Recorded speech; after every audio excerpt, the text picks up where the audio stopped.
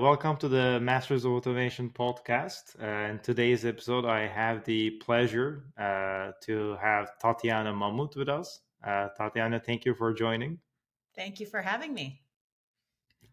Tatyana is a product executive and leader in Silicon Valley, known for exceptional ability to drive innovation by understanding customers deeply, creating a culture that fosters innovation, and leading through empathy. As a serial entrepreneur and intrapreneur, Tatyana has been a product executive at renowned companies that everyone knows about, like Amazon, Salesforce, Nextdoor, and IDEO. And currently, she serves as the senior vice president of new products at Pando. Before transitioning into the tech industry, Tatyana began her career in global advertising, working with Leo Burnett in Chicago, London, and Moscow. And she has received numerous design and advertising awards for her work at IDEO and Leo Burnett, and holds multiple patents for inventions at Salesforce and Amazon. So she brings a ton of expertise, starting from product to AI to team management, setting up company culture at scale. So I'm very excited about this discussion.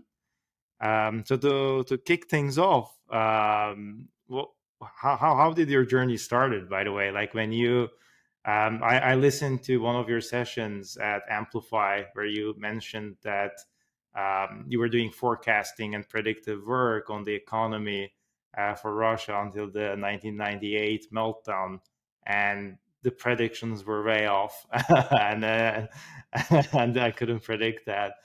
So can you tell us a little bit about like how you get into that field and what led you to then chase the world of products? Sure. I come from a very quantitative family. That's the first thing to understand. So, my mother's an engineer, my father's an engineer, my grandmother's an engineer, my aunt's an engineer, my brother's an engineer. So, you can tell sort of what the dynamic was in our family in terms of the emphasis on math. And, for everybody, again, my grandmother was one of the, top engineers in the Soviet Union. So, brilliant person. She's still around. She's in Brooklyn right now, like spinning up all kinds of new businesses, actually at the age of 80, like 97. It's amazing. Yeah, she's a force. She's a force. And so, I was really much more interested in human behavior than engineering. And so my parents basically gave me the option of being a doctor or a lawyer because, I'm a refugee as well. And I think a lot of refugees and poor immigrants can, understand the like limited options that you have when you're an immigrant. You can be a doctor, a lawyer, or an engineer. And since I crossed engineering off, so but I was really interested in human behavior. So I went to college, and I went to a liberal arts college. I studied economics though, so lots of math. And that was okay as long as I was doing lots of math. I think my parents were like okay with it. And I started modeling, right?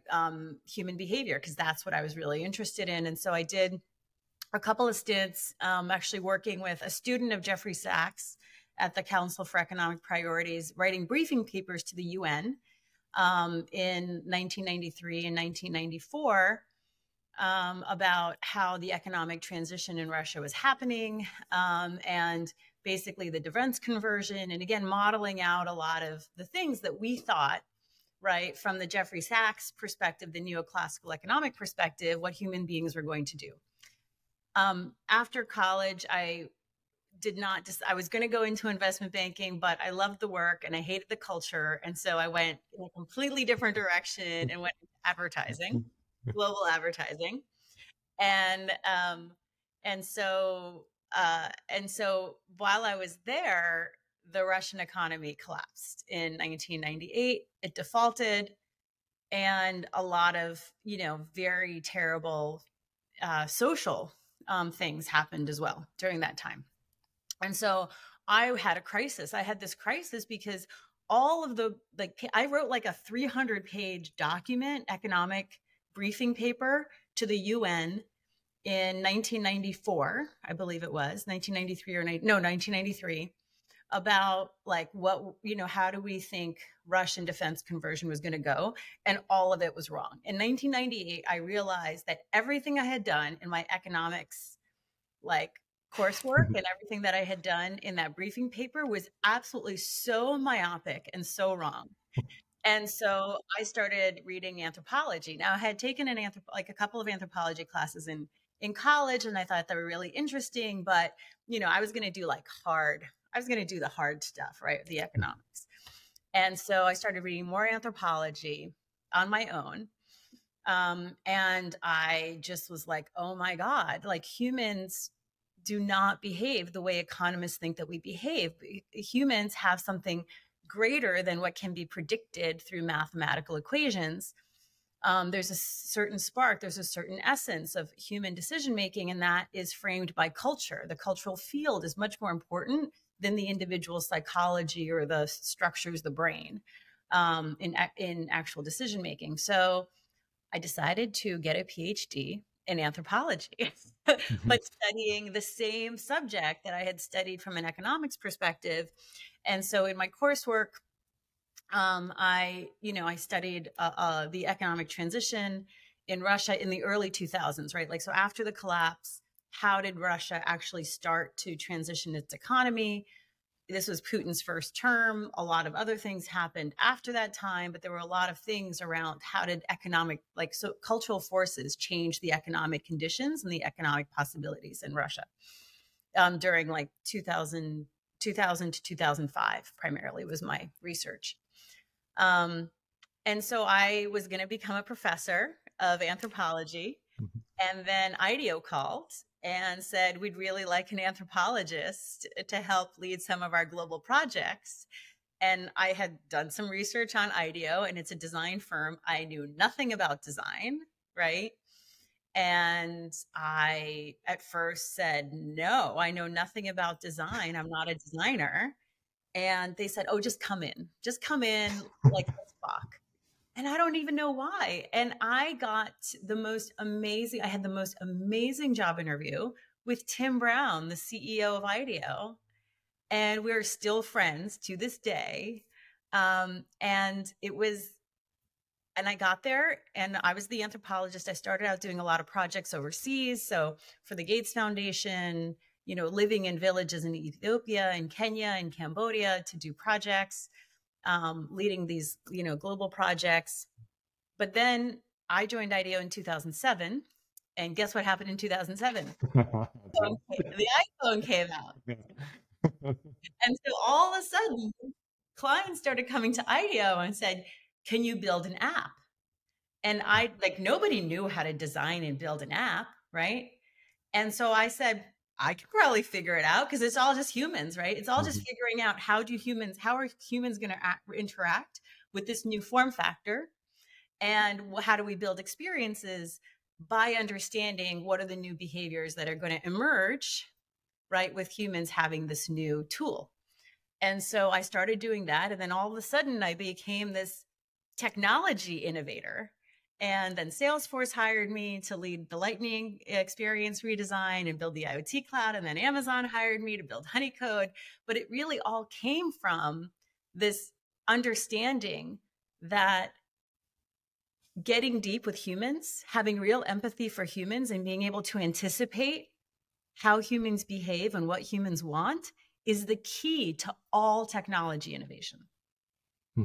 And that's really how I got started. I know that was a long answer, but no, that's exactly what I was looking for. And as part of your previous speeches, that you mentioned that you went to Ethiopia and then you lived there, and then you wanted to experience actually what people go through to better understand what is going on really closely. And I think that really ties to the bigger picture of understanding human behavior, understanding about how people operate actually result in designing the products and the systems that are around us, but not the other way around. Typically, when it's the other way around, it ends up not working out very well. exactly. So tying that point a little bit together, that like how was that experience? Because right now, I think at the time when the first iPhone came out, nobody knew how to build an app. So like there was a process that went in there to better understand the customers, then build cycles and such. And currently, it is people are more far from each other. There's a little bit of remote working, like it's global teams. There's the customers are in one country, but the operators in the other another country. It's tough to bridge that gap now. What are some of your thoughts, like based on your experience going from visiting Ethiopia and spending and living there to now, how the industry shaped from 2007 till today?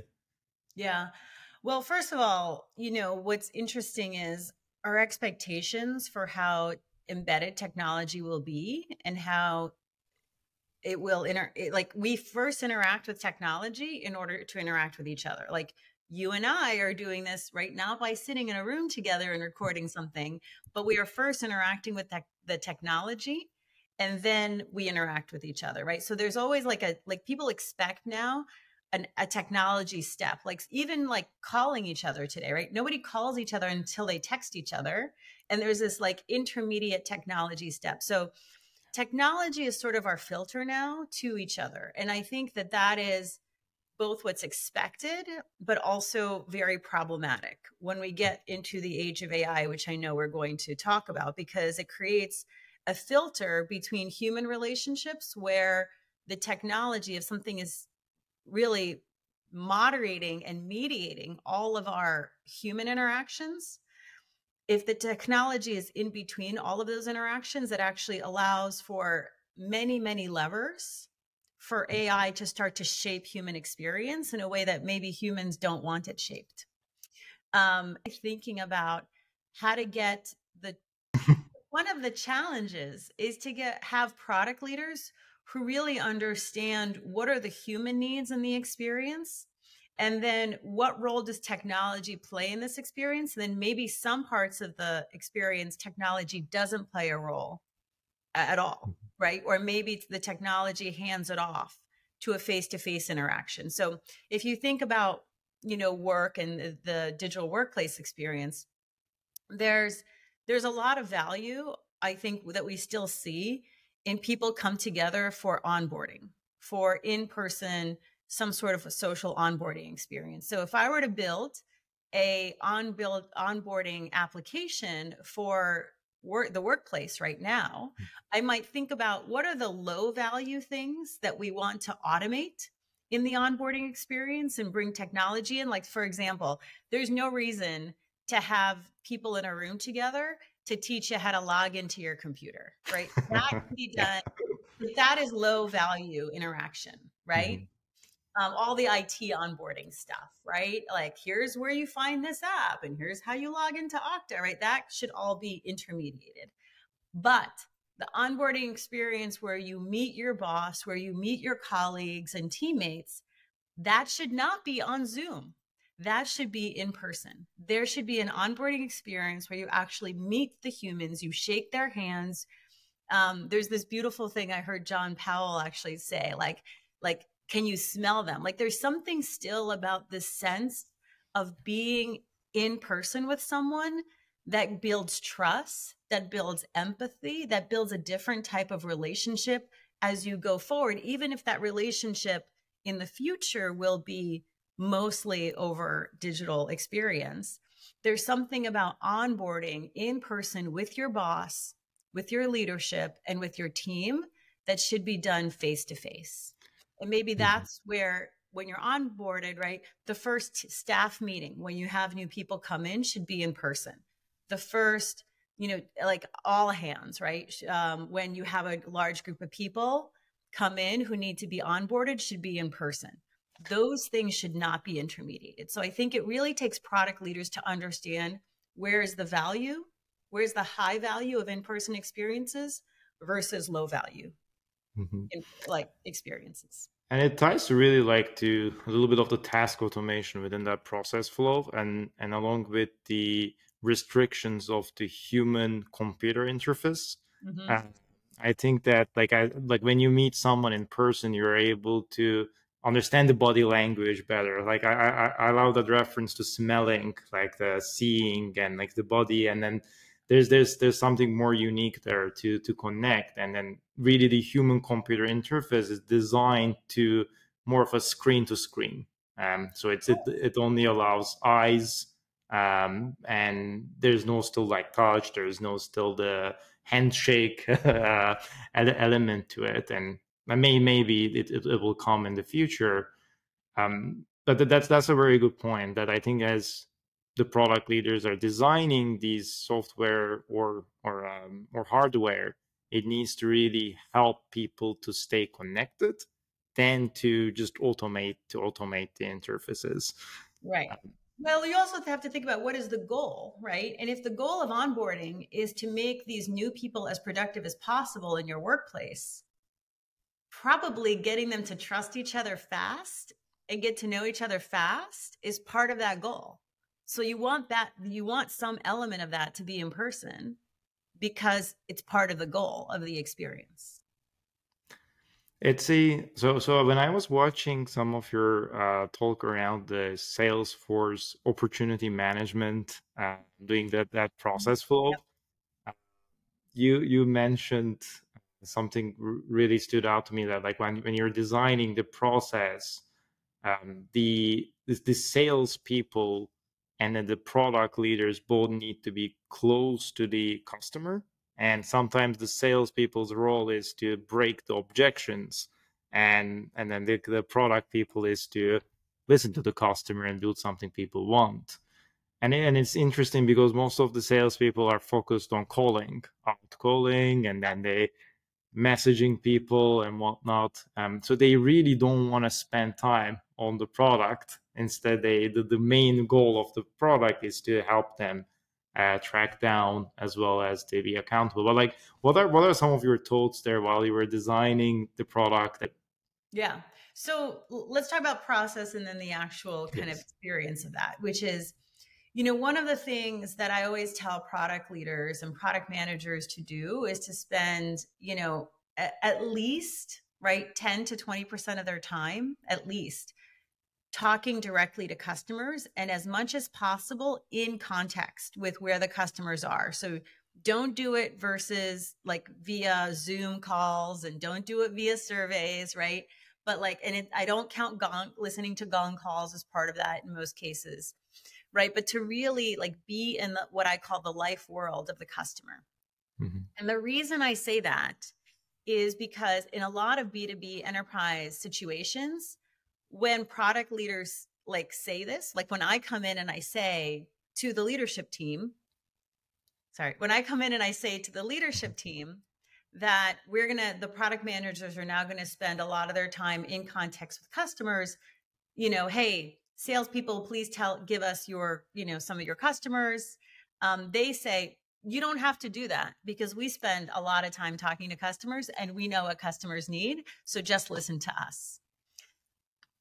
And that is true. And product leaders do need to listen to the sales team. They need to listen to the sales team in order to answer the sales objections in the near term, right? Because what salespeople hear all the time are the current reasons that current customers, may not buy this particular product.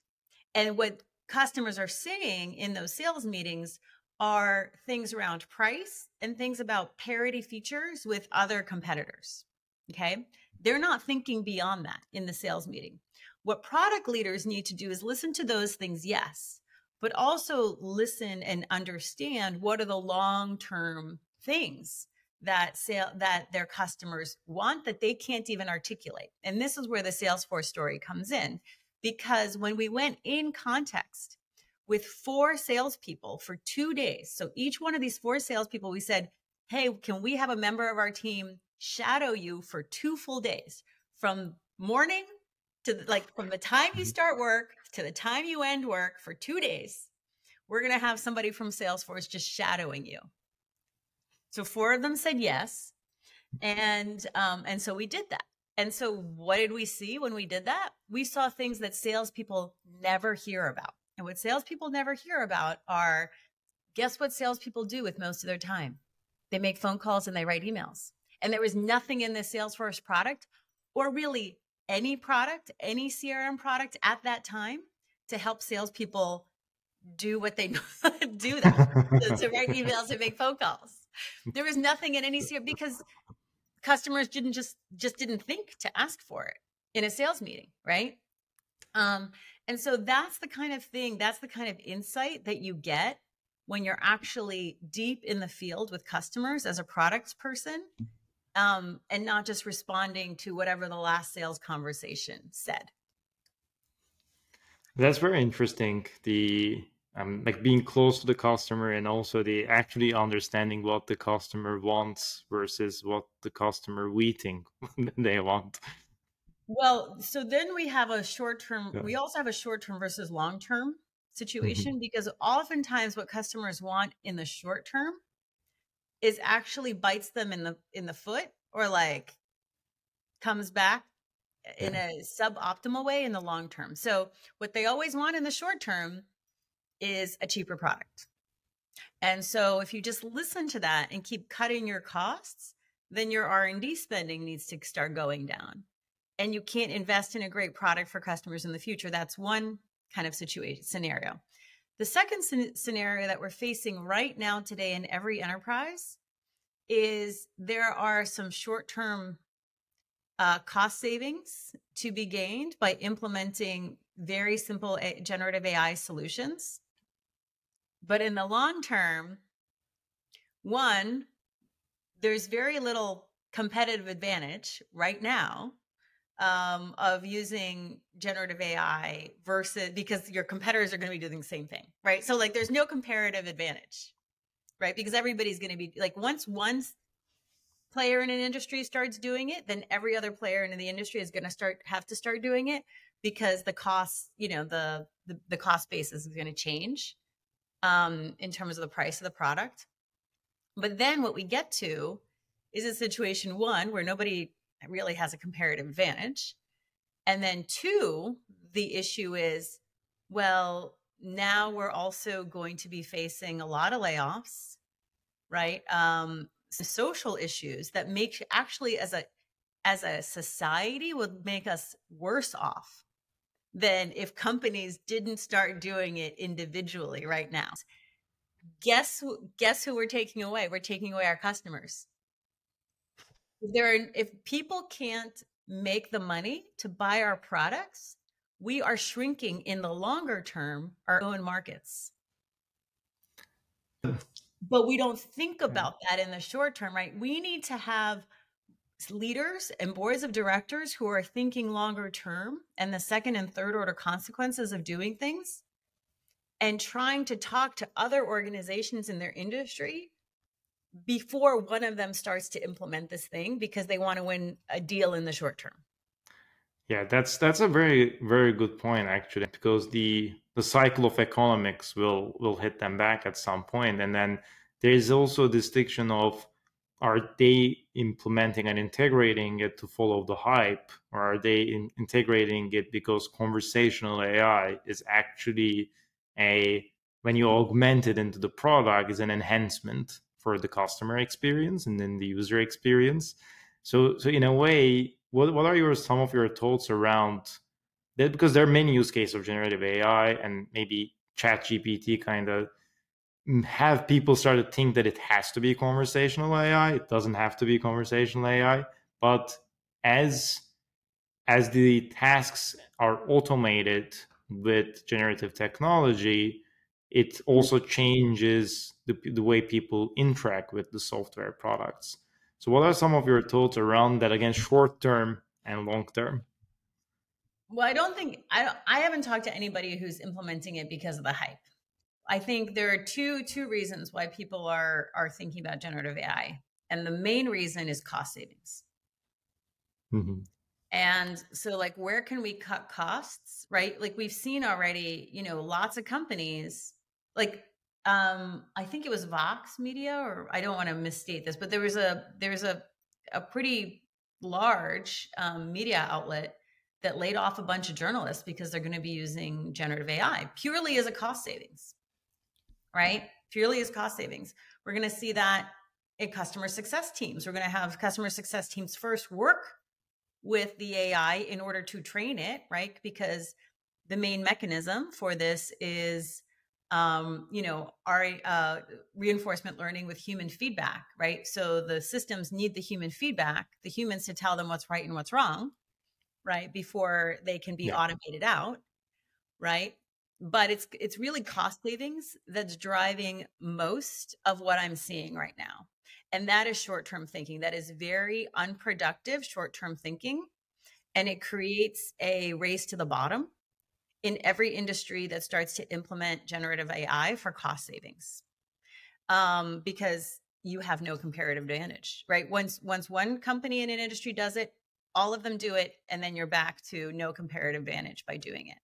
And you've just potentially, started to shrink the overall market for goods and services, thereby accelerating the recession that we're probably, headed into, right? Mhm. And so, and making it worse, by the way, which is not good for your stock price. Recessions are not good for your stock price. So if you're actually thinking about long term, what is in your shareholders' best interest? Long term, what is in your shareholders' best interest is to have a shorter recession and less of the recession. So anything that you are, because overall, your stock price is much more affected by the overall economy than it is by any particular thing that your company does. Let's be honest, right? And so, I think that this is where I see so much short-term thinking and people not even being able to think a couple of steps ahead of what they're seeing right now.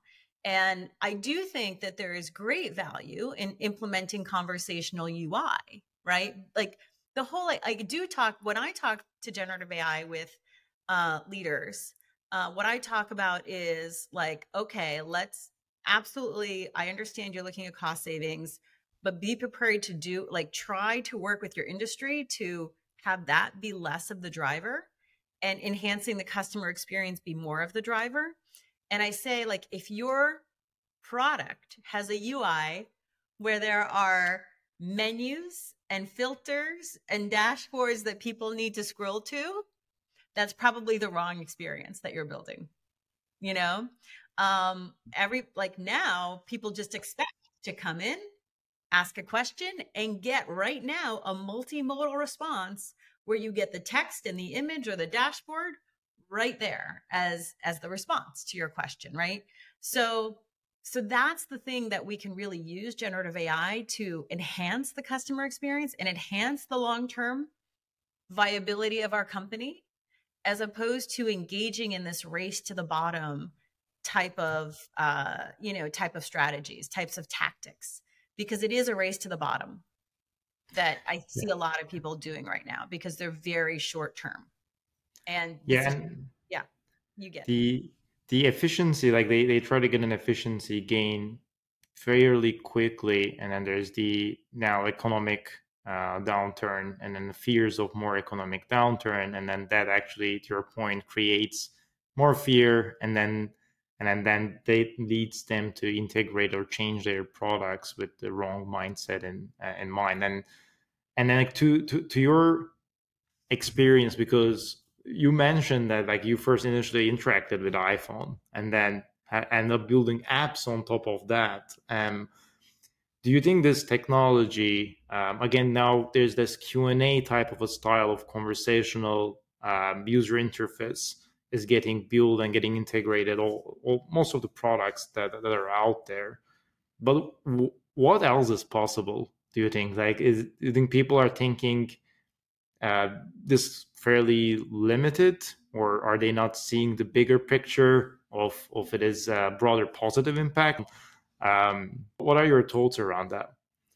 now I am advising a very senior, head of product, basically at a very mature startup, and her budget, like many others, has been cut for new hires, right? So like the headcount that she thought she was going to get in the second half of 2023 is not going to happen. And so she built, literally in a few minutes, a chat GPT product manager. So she went in, chat GPT 4, she put in all of her Jira bugs, and she put in all of the information about the customers, right, that were related to these Jira bugs and the people who were impacted. And then she wrote the prompt, please prioritize these bugs by revenue impact. And it did it. That was fascinating. And then she went in and she's like, I have this new idea. Here's all the research that we have. Write me a PR FAQ. And it did it.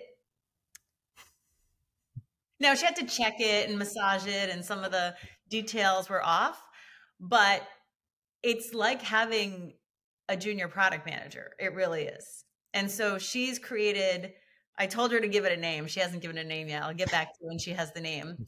But it's it's the product manager GPT. Yeah. Right? And so it's really, so like that is I watched her automate this entire job away. And is that positive or is that negative? Well, in her case, you would say it's positive because she didn't have the budget to hire a person, right? And so it's not like that AI product manager took away somebody's job because, it just made her life a little bit easier. But, it then begs the question of, is she ever going to get that headcount? Ever? Even when the company has, even when the economy kind of turns around a little bit, because now there's that. So, I do think that and again, I do think in terms of user experience, like it's phenomenally better, right? To ask a question and to have an answer based on your context, as opposed to trying to click around a UI. Like trying to click around on menus is ridiculous now. It just angers me because I'm like, why can't I just tell it what I want and the answer that I want? I came here to see like, what is my most commonly used dashboard in my product? Why am I clicking on menus and doing filters and looking at different, like trying to figure out the answer myself? Why doesn't it just give me the answer? So that is a way that it will be much better, with a lot of fine tuning and stuff like that. But on the jobs thing, it's just really scary what I'm seeing, because like the knowledge work jobs, I don't see how they don't go away. And the question is, do we just do stupid things as leaders to make them go away very, very quickly and tank the economy even more? Or do we do it gradually by, yes, aligning a little bit together to not try to decrease our costs all at once super fast, realizing that our stock price is much more influenced by what is the demand of our stock, right? I.e., how many people have money in their pension funds and how quickly are pension funds growing.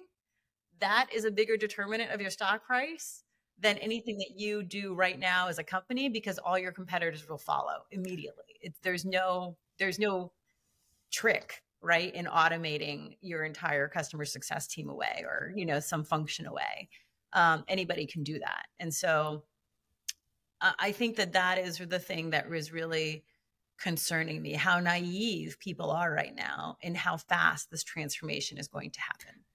Yes, and it is going really fast. I feel like every day the technology is getting better, more accurate, and some of it is open sourced. Because it's open source, then anyone can take and spin off an LLM, fine tune it, and then roll it out as a product its own, which then really increases the access and gives the power who created the LLM versus the one who is hired to do it, maybe. So I don't think so. So I think like the number of like open source LLMs now is actually not going to, it's not looking good for the creators of LLMs, right? Because Google and OpenAI poured millions into their models, and now people are creating the same model for like $30. Yeah, true. So the foundational models, right, seem to be pretty easy to replicate. And as you said, they're open source. So again, this is the thing. There is very little comparative advantage and competitive advantage to getting into this race right now, unless you are truly enhancing the customer experience. But if you're doing it to cut costs, I would That's ask you dangerous. to pause and think about what you're really doing and the race that you're setting off in the broader context of the fact that the people that you are laying off are also consumers for other companies. So if you lay off a bunch of customer service people, right, they are consumers of Amazon, and Amazon might be your enterprise customer. So what the hell are you doing? Like, think a couple steps ahead, you know? Like, don't start tanking the economy willy-nilly just because you don't see how the people you're laying off are your direct customers. They're the customers Yes. of another company, and that company is your customer. So if their revenue goes down, it's not good for you. And like, we need more, we just need, so I actually have a training in scenario planning. And the wonderful thing about scenario planning is you think through, right? Like the dominoes that fall over 5, 10, 50 years. And you start to, when you start, like I did my training when I was 24 years old, actually, by the Global Business Network. Um, and, you know, once you start thinking in those terms of like, what dominoes am I setting off and what will be all of the other factors that will, you know, that will happen as a Mhm. consequence, right, of something that I do, like you start to think and you start to behave in a different way as a leader. And yeah, so sometimes I get very frustrated because again, I think It more, is a I think I think to be on a board of directors, maybe instead of like learning how to read a financial sheet, which by the way, there's an audit committee and, you know, like basically Deloitte or, you know, Price Waterhouse Coopers anyway, to do that for you, you should learn scenario planning. If you're a board member, maybe you should learn scenario planning, right? Because you're supposed to be looking at the long term, right, outcomes of the company, not just the short term ones. And I do feel like not enough people are thinking in those ways. I think people are having a short-term vision of cost cutting, increased productivity, and then later on that really goes back and hits them at the back because like the very people that they laid off is a customer of the other company that pays.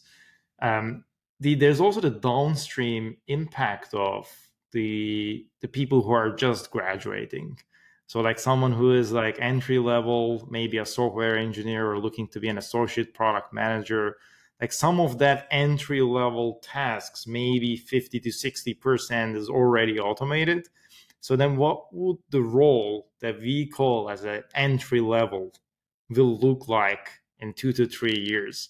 Are like what are some of your thoughts around that? Do you think they will find a synergy by leveraging chat gpt as well, or do you think their knowledge will gradually decrease on knowing certain topics or increase because they have time to research other areas? And again, you're the expert of scenario planning, and I'm sure there are more scenarios there There as well. are scenarios on this. There are multiple scenarios on this.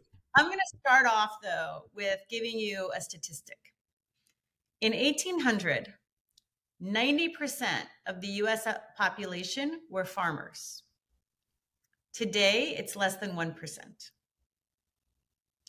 And so if you were, you know, and so what happened during that time? Farming technology, right? You no longer needed, you know, so a lot of, you know, small family farms so that people could, you know, plant their crops manually and then harvest the crops manually, right? And the farms started to grow bigger. And so a lot of farmers got displaced. And there was, you know, it happened over, you know, 200 years. So it was relatively gradual that this happened. With AI, I think we're going to see the same shift, only it's going to happen in months or maybe 2 years, maybe 3, if we start like thinking about what we're actually doing, but it could happen a lot faster. And so that same shift, like I think that there are a couple of scenarios, right? There are some folks, I think prominently Reid Hoffman, who is saying that humans, like AI won't displace humans, it will augment humans. And so every job is going to have a co-pilot. Well, wouldn't you say that about farmers in 1800? Farmers are just going to have like automated plows and like all this farming technology, like the cotton picking technology, to augment them. Well, yeah, but then you need a lot less farmers for the one farmer that's augmented, right? Like 8 of them go away because that one augmented one is so much more productive. So I don't really buy that argument, to be quite honest. I don't think that we're all going to have a co-pilot and everybody's going to keep their job, but I don't see that scenario as highly likely, is what I'm saying. But it is possible. Nothing's impossible, right? And I think what's more likely is that, especially for young graduates, there is an opportunity right now, especially for them, because they're probably, hopefully less embedded in the current system and don't yet have a whole bunch of, practices and kind of have hinged their identity on being a software executive or, a great engineer or something like that. That there is an opportunity for them to ask, what are humans really good at? And this is where I really like Max Tegmark's call for us to rebrand ourselves, our species, from Homo sapiens to Homo sentiens.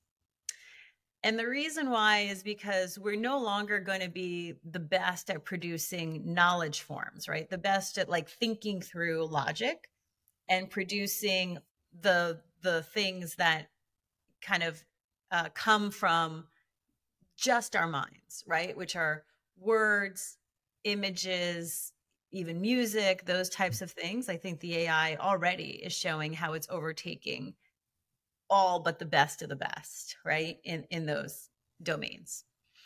And so I think that we then get to expand what we think about as knowledge or as intelligence, right? It's not just the knowledge forms now, but it's things that get us to interact with each other, that connect us to each other, that help us grow as human beings, right? So just like we couldn't imagine all these software engineering jobs and all these knowledge work jobs in 1800, we can't imagine right now all the jobs around human development, around spiritual development, and around other things that sentient beings like humans are really good at or can develop that pure AI cannot. And I think this is where I would say, if you are really a young person or any person, a person of any age, to think about how attached are you to just the knowledge forms that you produce at work? And then how can you expand that to something that is more energetic, more spiritual, and more about truly connecting with other human beings in a way that AI will never be able to do. Yeah, I think it's influences and changes the definition of intelligence, and what does intelligence mean. At the time in the past was memory, and later then it became speed to calculate, and then now it's going to be something else. So it's as technology disrupts really what we do. I fully agree with your point that I think it's going to be, we'll find a new way for humans at all ages um, to operate, to think differently, and find a synergy there. Can I give you 2 more scarier scenarios? Yes, please do. Like, super happy, everybody's going to have an AI co-pilot. I've given you the okay, AI is going to take all of our knowledge jobs. We're going to find other things to do, and we need to do it quickly, or else a lot of us are going to suffer, right? But then there's 2 other very scary ones.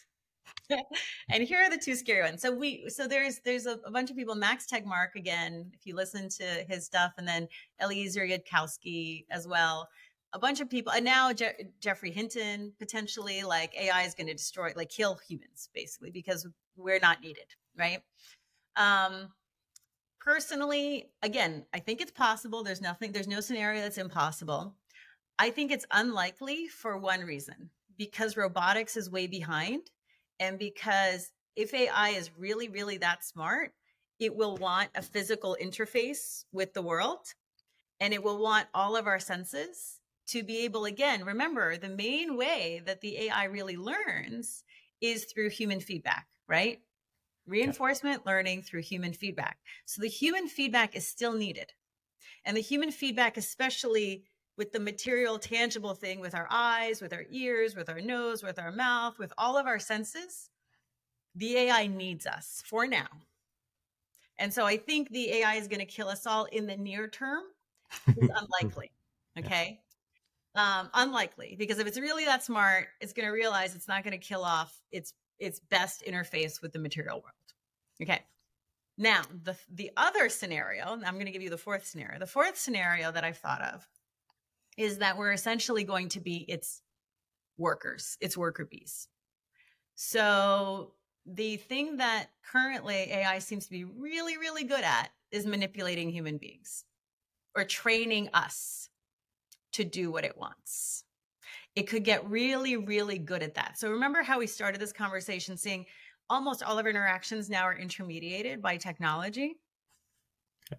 Isn't it super easy to just potentially have a super intelligent AI figure that out and say, we're going to train humans to do whatever we want them to do?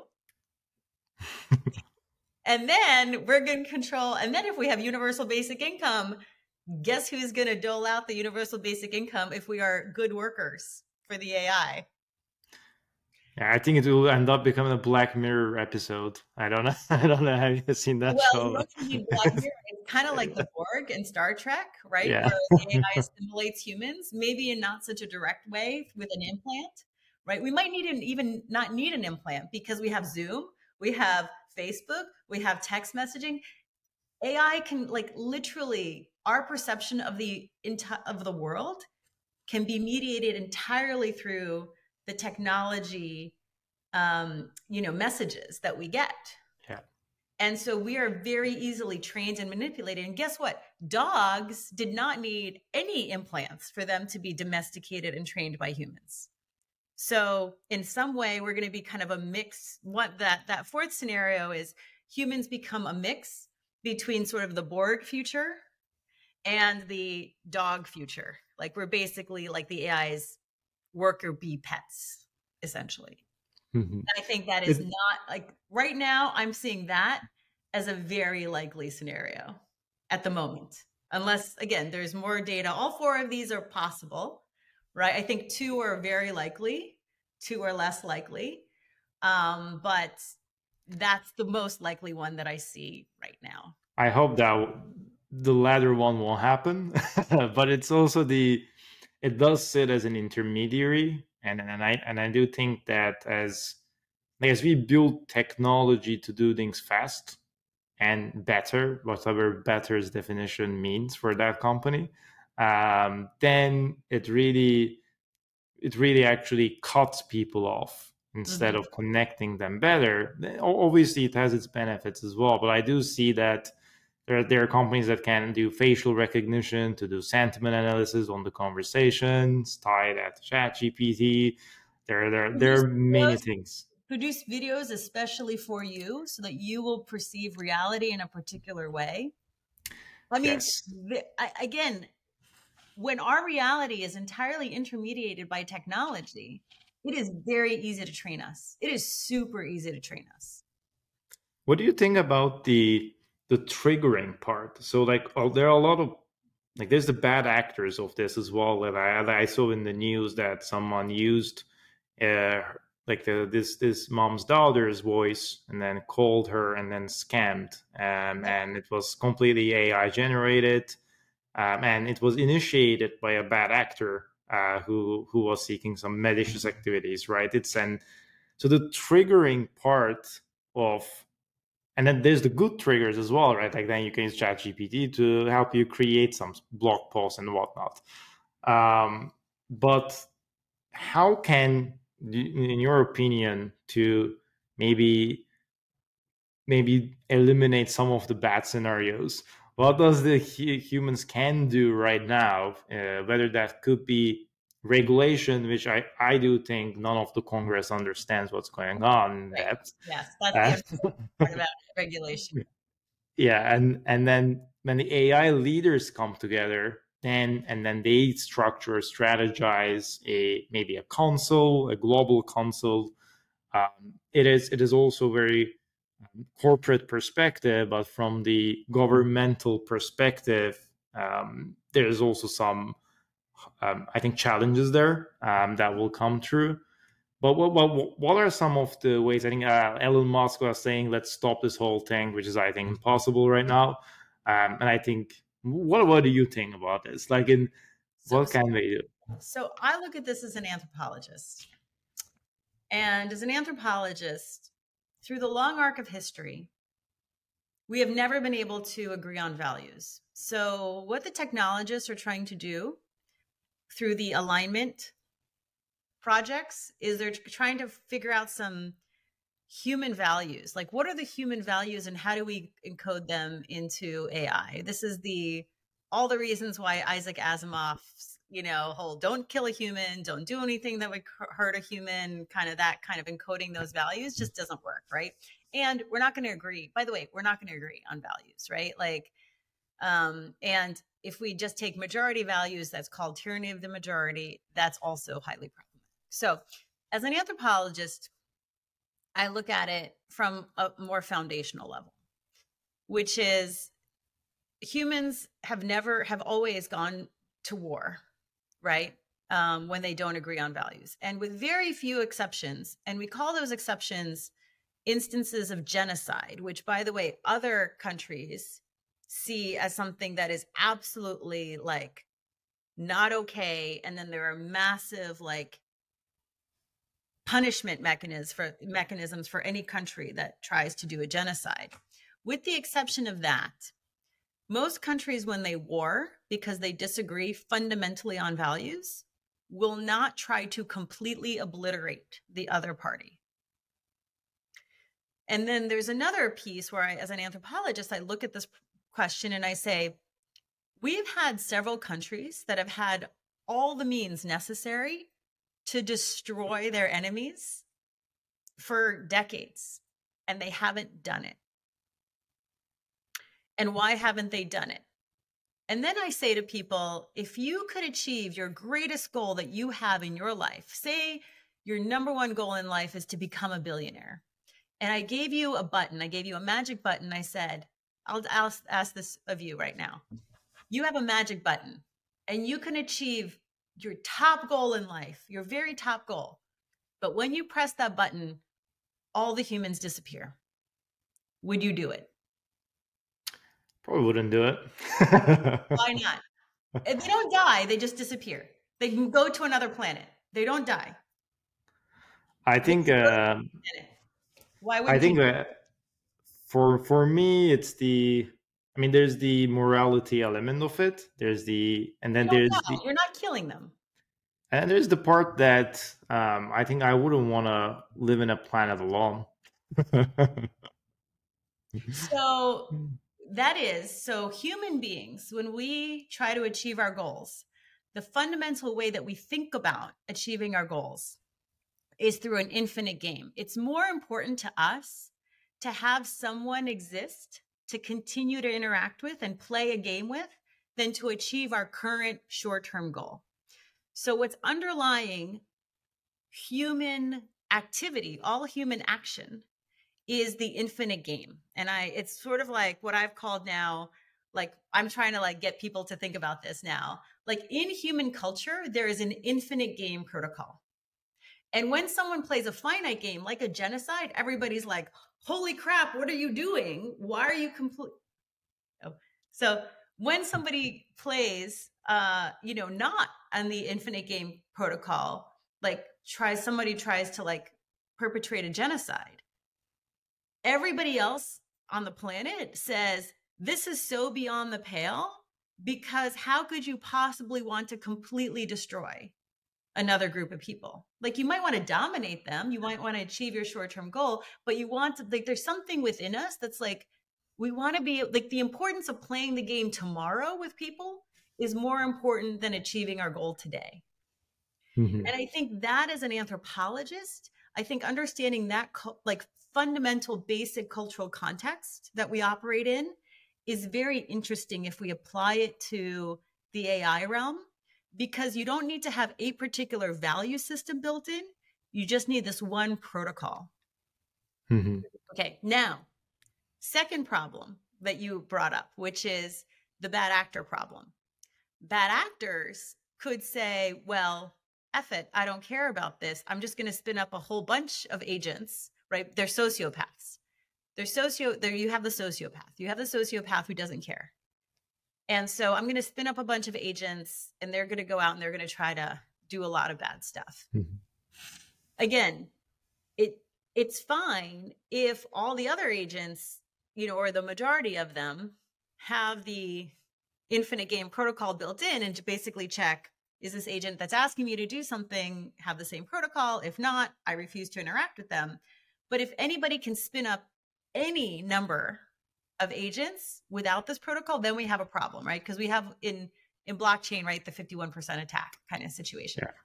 And so what we need is we also need a strong identity system to basically identify who is actually the goal setter, right? Mhm. Or who is Yeah. actually creating this agent. And, there should be kind of a limit to the number of agents that any particular person can have, as a finite human individual. So Mhm. identity plays a big role, strong identity on the back end. There can be pseudonymity. I don't buy this whole like, oh, but what about like dissidents and governments and blah blah blah. You can have pseudonymity. You don't have to like have your real name out there, right? But on the Mhm. back end, there's a strong identity so that we can control the amount of damage that any individual bad actor can have. So that's another piece that really needs to be thought about. That is interesting because it's like captcha system between two agents, and then them to be able to pass that test to continue to communicate while verifying the identity of an individual. So it's an interesting thing, and maybe blockchain, to your point, is going to play an important role here to be able to track things down, and but also bring it to a decentralized mechanism and have everyone the ability to have everyone on board. Exactly. Um, it would be very interesting. And then I've seen Sam Altman's had an idea around the identity management as well. That I think like you'll be able to scan with an iris, and it will capture that, and then later on whatever agents that you end up spinning off, they will tie back to you. But again, this is only one of the solution with many different scenarios that can go bad and good. Yeah, yeah, right. I mean, Yeah. so I like fingerprints much better than I like irises or Yeah. faces. And the reason why is because you have 9 more. If somebody Yeah. if somebody hacks the zeros and ones of your irises, then we get into a, what was that Minority Report situation, right? Where people are trying to like pop out their eyeballs Oh and yeah, yeah. you know, Yeah. that's not good. You've only got 2 eyes. That's not a good situation. Fingerprints, very good, right? Because, you know, you got 9 more. You got 9 more. Yeah. Yeah. You can use pose, like I like fingerprints much better than any other Yeah, I, form. I agree, and it's already something that I think like we're used to as well. It is the governing body of all this is interesting as well. Then how do like what laws would be there at that point, right? Like what would be the landscape look like, and maybe people will know who's chatbot that somebody is talking to that day and whatnot. It is an interesting concept. I think Well, I'm trying. I Yeah. think IP law, I mean, what's interesting is I really would like to see a um a lawsuit by like that AI Drake thing. I don't know if Oh Drake is yeah. actually doing the lawsuit, but like I really do want to see some star have a lawsuit which is like I own my voice. And once we have that precedent in case law, that like Drake owns his voice, right? Or a particular signature, like vocal signature of his voice that's identifiably his, then the rest of us can start suing companies that try to do that. Or, we can have class action lawsuits if a company tries to do that. So I do think those things, like, I'm not even sure that you need a new law, or if you just need somebody to like sue and win in the right domain or in the right parameter. Like, I'm not a lawyer, but like, it seems to me like there's already things that we could potentially apply, in lawsuits, to say, I own my voice, I own my face, right? I own my fingerprint. I own, like I own certain Yes. things about my own data. And so then we're going to have, two sets of laws that are going to be in conflict with each other. The IP laws, which say I do own it. I'm very angry about the genetics laws that say that humans don't own their own genes, right? But the company that like discovered the genes owns the gene. Like, that is just messed up, because those two sets of laws are in conflict when we think about who owns your voice, who owns your face, and who owns your data. But And I think that is the ambiguity right now. Like, even I spent some time just experimenting with like a Mid Journey and Dolly to create a painting that's combined. Like, you are able to put a frame and then keep iterating over frames and like putting in your imagination. But at the end of the day, who owns it? So it's a and then an interesting part is it's not really creating, it's going back into the data set and pulling something similar to that and combining with another imagery. So Mhm. it is in a way 100% plagiarized already. It's just that I'm saying it in a way to bring those two images together. But then the output is who owns it? Is that the company you produced? Is that the person who prompted? Or is it 50-50? How does that work?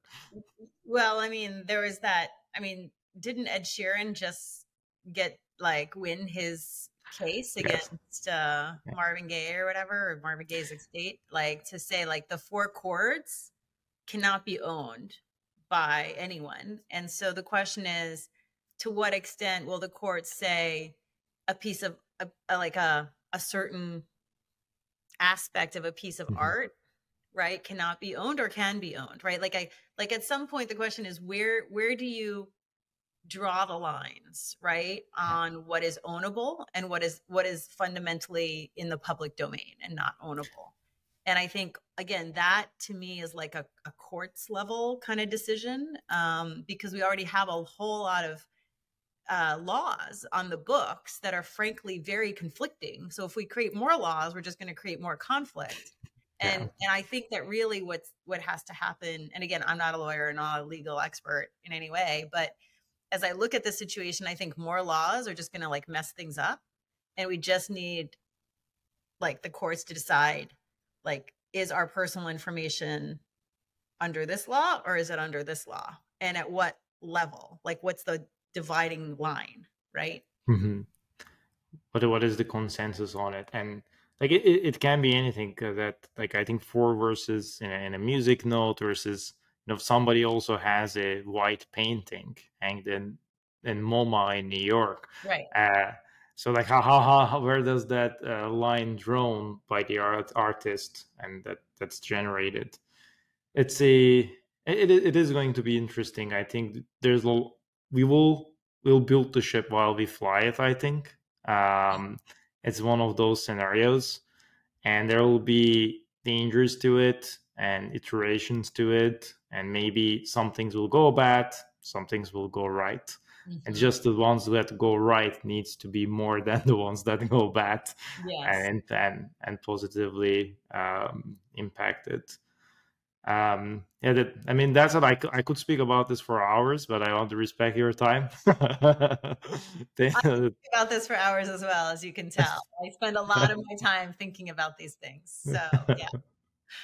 it is very applicable. I like to thank you very much once again to come join, share your thoughts, perspectives, and spend the time with me discussing from product to future to AI to your personal journey and then the experiences throughout your career. I think it's going to be it's an exciting times ahead, but it's also we need to make sure that we're not too much influenced with the dystopian books that everyone reads. We also can't be just blinded, right? By like Yeah. everything's gonna be fine. Don't worry about it, right? Yeah. Yeah. You've seen Exactly. the movie Don't Look Up, right? Oh yes, I I did. I did. I think that movie really explains. Happen. And as you're watching the movie, you're like, they must find a way out of it. I don't want to ruin the movie for anybody who hasn't seen it, but Yeah, I think now the movie is even more relevant than before. mhm, Everyone gotta watch it. everyone should watch it because blind optimism is Doesn't solve it. not great. Not great. Yeah. Yeah. Yeah. I think one important thing to mention is the scenario planning. I think that's going to be, no matter how brutal the scenario sounds or how good it sounds, I think we gotta start thinking about all of them and assessing them. Yes. And which direction are we going in? That's the thing about scenario planning is not just like you create these scenarios, but then you start to say, okay, like given what we're seeing right now, which one is more probable versus less probable? And then how do we shift it from this one? Like, of the four that I gave you, I think, there's two that are more probable. One, humans figure out other things to do and we allow the AI to do its own thing. And then we really flourish in our human experience as Homo sentients. I would like that future, just to be clear.